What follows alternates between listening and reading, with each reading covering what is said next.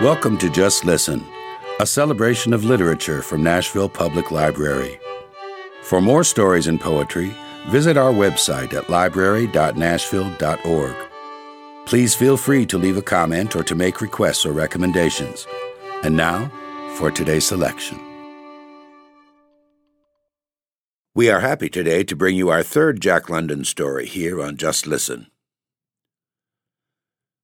Something in the jagged, icy edges of London's bitterly cold settings draws us in again and again to discover something unique and powerful in the human spirit, while at the same time revealing to us our utter weakness and fallibility, the crushing knowledge that we just might not make it. Like many of Jack London's short stories, The White Silence takes place in the Yukon. The story chronicles the travels of three people across the Northland Trail as they try to reach civilization before spring. The story focuses on the fragile relationship between humanity and nature, as well as the fragile link between humans and animals. The story's title is a phrase that London used frequently in his descriptions of the frozen northern landscapes that featured in his stories. London's Yukon is the great blank page on which the majesty of the human spirit shakes hands with danger, misfortune, and unutterable woe. Let us go there and watch. And now, The White Silence by Jack London. We begin. Carmen won't last more than a couple of days. Mason spat out a chunk of ice and surveyed the poor animal ruefully, then put her foot in his mouth and proceeded to bite out the ice which clustered cruelly between the toes. "I never saw a dog with a highfalutin name that ever was worth a rap," he said, as he concluded his task and shoved her aside. "They just fade away and die under the responsibility. Did you ever see one go wrong with a sensible name like Cassiar, Siwash, or Husky? No, sir. Take a look at Shookum here. He's—" Snap! The lean brute flashed up, the white teeth just missing Mason's throat. "You will you?"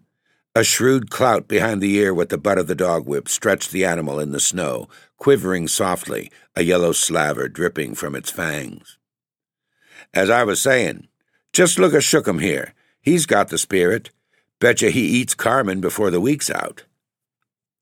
"I'll bank another proposition against that," replied Malamute Kid, reversing the frozen bread placed before the fire to thaw. "We'll eat Shookum before the trip is over. What do you say, Ruth?" The Indian woman settled the coffee with a piece of ice, glanced from Malamute Kid to her husband, then at the dogs, but vouchsafed no reply. It was such a palpable truism that none was necessary. 200 miles of unbroken trail in prospect, with a scant 6 days' grub for themselves and none for the dogs, could admit no other alternative. The two men and the woman grouped about the fire and began their meager meal. The dogs lay in their harnesses, for it was a midday halt, and watched each mouthful enviously. "No more lunches after today," said Malamute Kid, "and we've got to keep a close eye on the dogs. They're getting vicious. They'd just as soon pull a fellow down as not, if they get a chance." "And I was president of an Epworth once, and taught in the Sunday school."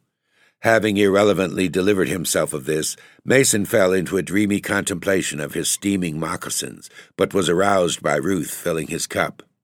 "Thank God we've got slathers of tea. I've seen it growing down in Tennessee. What wouldn't I give for a hot corn pone just now? Never mind, Ruth. You won't starve much longer, nor wear moccasins either." The woman threw off her gloom at this, and in her eyes welled up a great love for her white lord, the first white man she had ever seen, the first man whom she had known to treat a woman as something better than a mere animal or beast of burden. "Yes, Ruth," continued her husband, having recourse to the macaronic jargon in which it was alone possible for them to understand each other. "Wait till we clean up and pull for the outside. We'll take the white man's canoe and go to the salt water. Yes, bad water, rough water.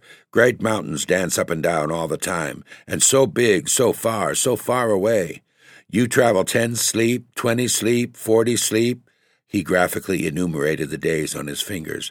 "All the time water, bad water.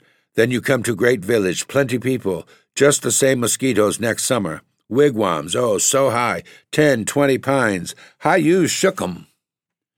He paused impotently, cast an appealing glance at Malamute Kid, then laboriously placed the 20 pines end on end by sign language. Malamute Kid smiled with cheery cynicism, but Ruth's eyes were wide with wonder and with pleasure, for she half believed he was joking, and such condescension pleased her poor woman's heart.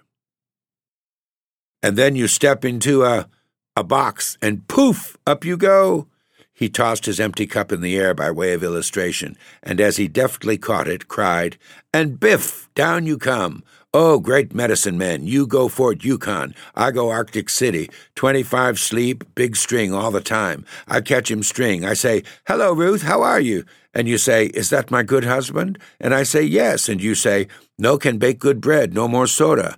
Then say, look in cash, under flour. Goodbye. You look and catch plenty soda. All the time you Fort Yukon, me Arctic City. Hi, you medicine man. Ruth smiled so ingenuously at the fairy story that both men burst into laughter. A row among the dogs cut short the wonders of the outside, and by the time the snarling combatants were separated, she had lashed the sleds and all was ready for the trail. Mush, Baldy, hi, mush on!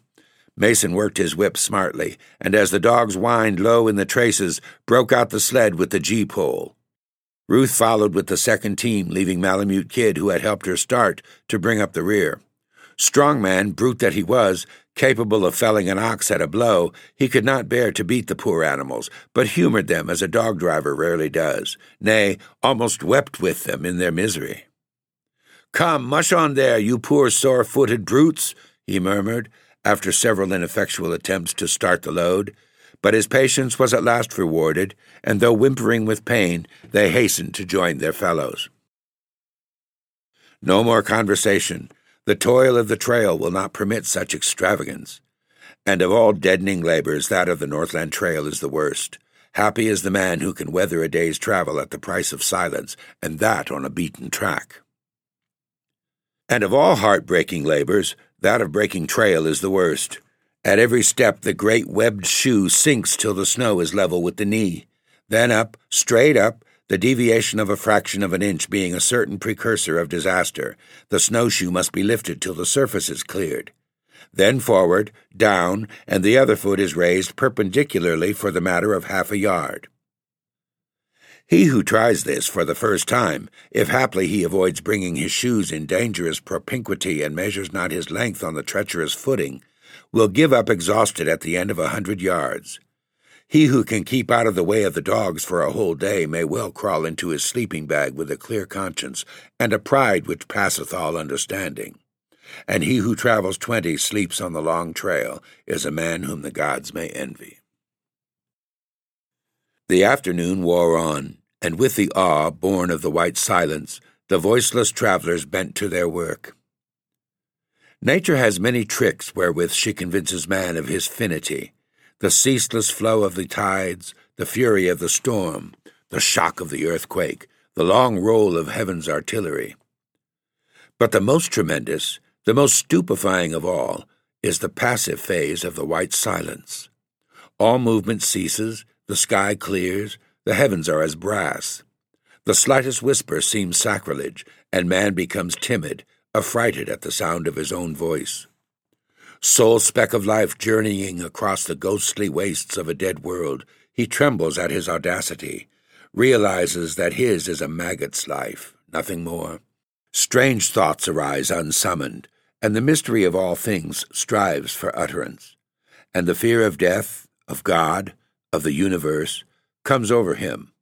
The hope of the resurrection and the life, the yearning for immortality, the vain striving of the imprisoned essence, it is then, if ever, man walks alone with God. So wore the day away. The river took a great bend, and Mason headed his team for the cutoff across the narrow neck of land. But the dogs balked at the high bank. Again and again, though Ruth and Malamute Kid were shoving on the sled, they slipped back. Then came the concerted effort. The miserable creatures, weak from hunger, exerted their last strength. Up, up, the sled poised on top of the bank, but the leader swung the string of dogs behind him to the right, fouling Mason's snowshoes. The result was grievous. Mason was whipped off his feet. One of the dogs fell in the traces, and the sled toppled back, dragging everything to the bottom again. Slash! The whip fell among the dogs savagely, especially upon the one which had fallen.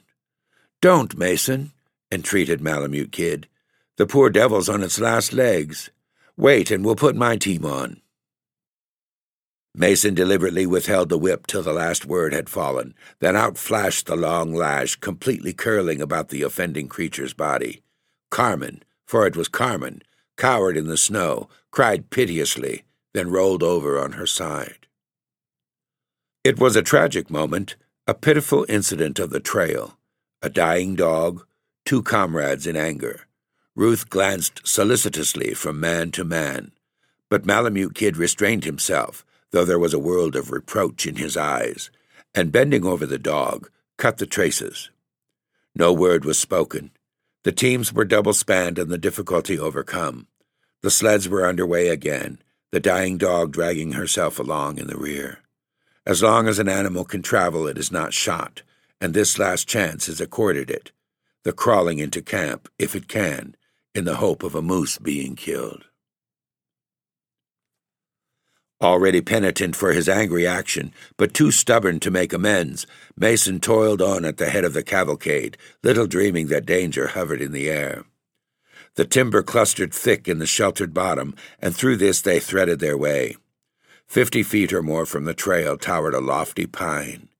For generations it had stood there, and for generations destiny had had this one end in view. Perhaps the same had been decreed of Mason. He stooped to fasten the loosened thong of his moccasin. The sleds came to a halt, and the dogs lay down in the snow without a whimper. The stillness was weird. Not a breath rustled the frost-encrusted forest. The cold and silence of outer space had chilled the heart and smote the trembling lips of nature. A sigh pulsed through the air. They did not seem to actually hear it, but rather felt it, like the premonition of movement in a motionless void. Then the great tree, burdened with its weight of years and snow, played its last part in the tragedy of life. He heard the warning crash and attempted to spring up, but almost erect, caught the blow squarely on the shoulder. The sudden danger, the quick death, how often had Malamute Kid faced it? The pine needles were still quivering as he gave his commands and sprang into action. Nor did the Indian girl faint or raise her voice in idle wailing, as might many of her white sisters. At his order, she threw her weight at the end of a quickly extemporized handspike, easing the pressure and listening to her husband's groans, while Malamute Kid attacked the tree with his axe. The steel rang merrily as it bit into the frozen trunk, each stroke being accompanied by a forced, audible respiration, the huh of the woodsman. At last the kid laid the pitiable thing that was once a man in the snow. But worse than his comrade's pain was the dumb anguish in the woman's face, the blended look of hopeful, hopeless query. Little was said. Those of the Northland are early taught the futility of words and the inestimable value of deeds. With the temperature at 65 below zero, a man cannot lie many minutes in the snow and live. So the sled lashings were cut, and the sufferer, rolled in furs, laid on a couch of boughs. Before him roared a fire, built of the very wood which brought the mishap. Behind and partially over him was stretched the primitive fly, a piece of canvas which caught the radiating heat and threw it back and down upon him, a trick which men may know who study physics at the fount. And men who have shared their bed with death know when the call is sounded. Mason was terribly crushed. The most cursory examination revealed it. His right arm, leg, and back were broken. His limbs were paralyzed from the hips, and the likelihood of internal injuries was large. An occasional moan was his only sign of life. No hope, nothing to be done. The pitiless night crept slowly by. Ruth's portion, the despairing stoicism of her race, and Malamute Kid adding new lines to his face of bronze. In fact, Mason suffered least of all, for he spent his time in eastern Tennessee in the Great Smoky Mountains, living over the scenes of his childhood. And most pathetic was the melody of his long-forgotten southern vernacular as he raved of swimming holes and coon hunts and watermelon raids. It was as Greek to Ruth, but the kid understood and felt as only one can feel who has been shut out for years from all that civilization means. Morning brought consciousness to the stricken man, and Malamute Kid bent closer to catch his whispers. "You remember when we foregathered on the Tanana 4 years come next ice run? I didn't care so much for her then. It was more like she was pretty, and there was a smack of excitement about it, I think. But you know, I've come to think a heap of her. She's been a good wife to me, always at my shoulder in the pinch. And when it comes to trading, you know there isn't her equal. Do you recollect the time she shot the Moosehorn Rapids to pull you and me off that rock, the bullets whipping the water like hailstones? And the time of the famine at Nuklukitol? Or when she raced the ice run to bring the news? Yes, she's been a good wife to me. Better than that other one. Didn't know I'd been there? Never told you, eh? Well, I tried it once, down in the States. That's why I'm here. Been raised together, too. I came away to give her a chance for divorce. She got it. But that's nothing to do with Ruth. I had thought of cleaning up and pulling for the outside next year, her and I. But it's too late. Don't send her back to her people, kid. It's beastly hard for a woman to go back. Think of it. Nearly 4 years on our bacon and beans and flour and dried fruit, and then to go back to her fish and caribou. It's not good for her to have tried our ways, to come to know they're better in her peoples, and then return to them. Take care of her, kid. Why don't you? But no, you always fought shy of them, and you never told me why you came to this country. Be kind to her, and send her back to the States as soon as you can.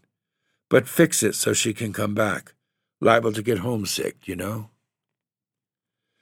And the youngster, it's drawn us closer, kid. I only hope it is a boy. Think of it. Flesh of my flesh, kid. He mustn't stop in this country. And if it's a girl, why, she can't. Sell my furs. They'll fetch at least 5,000, and I've got as much more with the company. And handle my interests with yours. I think that bench claim will show up. See that he gets a good schooling. And, kid, above all, don't let him come back. This country was not made for white men. I'm a gone man, kid. 3 or 4 sleeps at the best. You've got to go on. You must go on. Remember, it's my wife. It's my boy. Oh, God, I hope it's a boy. You can't stay by me. And charge you, a dying man, to pull on. Give me 3 days, pleaded Malamute Kid. You may change for the better. Something may turn up. No. Just 3 days. You must pull on. 2 days. It's my wife and my boy, kid. You would not ask it. 1 day. No, I charge only 1 day. We can shave it through the grub and might knock over a moose. No. All right. 1 day. But not a minute more. And kid, don't leave me to face it alone. Just a shot. 1 pull on the trigger. You understand? Think of it. Think of it. Flesh of my flesh, and I'll never live to see him. Send Ruth here. I want to say goodbye and tell her that she must think of the boy and not wait till I'm dead. She might refuse to go with you if I didn't. Goodbye, old man. Goodbye. Kid, I say, sinkhole above the pup, next to the slide. I panned out 40 cents on my shovel there. And kid, he stooped lower to catch the last faint words, the dying man's surrender of his pride. I'm sorry for, Carmen. Leaving the girl crying softly over her man, Malamute Kid slipped into his parka and snowshoes, tucked his rifle under his arm, and crept away into the forest. He was no tyro in the stern sorrows of the Northland, but never had he faced so stiff a problem as this. In the abstract, it was a plain mathematical proposition. 3 possible lives as against 1 doomed one. But now he hesitated. For 5 years, shoulder to shoulder on the rivers and trails, in the camps and mines, facing death by field and flood and famine, had they knitted the bonds of their comradeship. So close was the tie that he had often been conscious of a vague jealousy of Ruth from the first time she had come between, and now it must be severed by his own hand. Though he prayed for a moose, just one moose, all game seemed to have deserted the land, and nightfall found the exhausted man crawling into camp, light-handed, heavy-hearted. An uproar from the dogs and shrill cries from Ruth hastened him.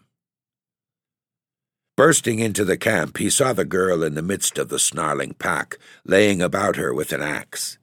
The dogs had broken the iron rule of their masters and were rushing the grub. He joined the issue with his rifle reversed, and the hoary game of natural selection was played out with all the ruthlessness of its primeval environment. Rifle and axe went up and down, hit or missed with monotonous regularity. Lithe bodies flashed with wild eyes and dripping fangs, and man and beast fought for supremacy to the bitterest conclusion. Then the beaten brutes crept to the edge of the firelight, licking their wounds, voicing their misery to the stars. The whole stock of dried salmon had been devoured, and perhaps 5 pounds of flour remained to tide them over 200 miles of wilderness. Ruth returned to her husband, while Malamute Kid cut up the warm body of one of the dogs, the skull of which had been crushed by the axe. Every portion was carefully put away, save the hide and offal, which were cast to his fellows of the moment before. Morning brought fresh trouble. The animals were turning on each other. Carmen, who still clung to her slender thread of life, was downed by the pack. The lash fell among them unheeded. They cringed and cried under the blows, but refused to scatter till the last wretched bit had disappeared. Bones, hide, hair, everything. Malamute Kid went about his work, listening to Mason, who was back in Tennessee, delivering tangled discourses and wild exhortations to his brethren of other days. Taking advantage of neighboring pines, he worked rapidly, and Ruth watched him make a cache similar to those sometimes used by hunters to preserve their meat from the wolverines and dogs.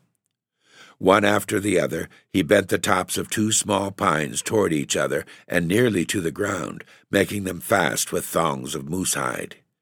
Then he beat the dogs into submission and harnessed them to 2 of the sleds, loading the same with everything but the furs which enveloped Mason.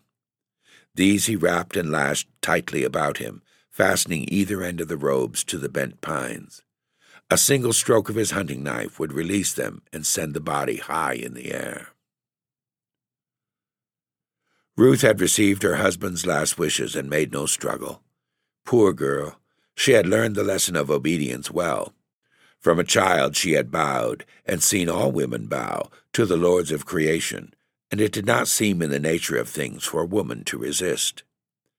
The kid permitted her one outburst of grief as she kissed her husband. Her one people had no such custom. Then led her to the foremost sled and helped her into her snowshoes. Blindly, instinctively, she took the gee-pole and whip and mushed the dogs out on the trail.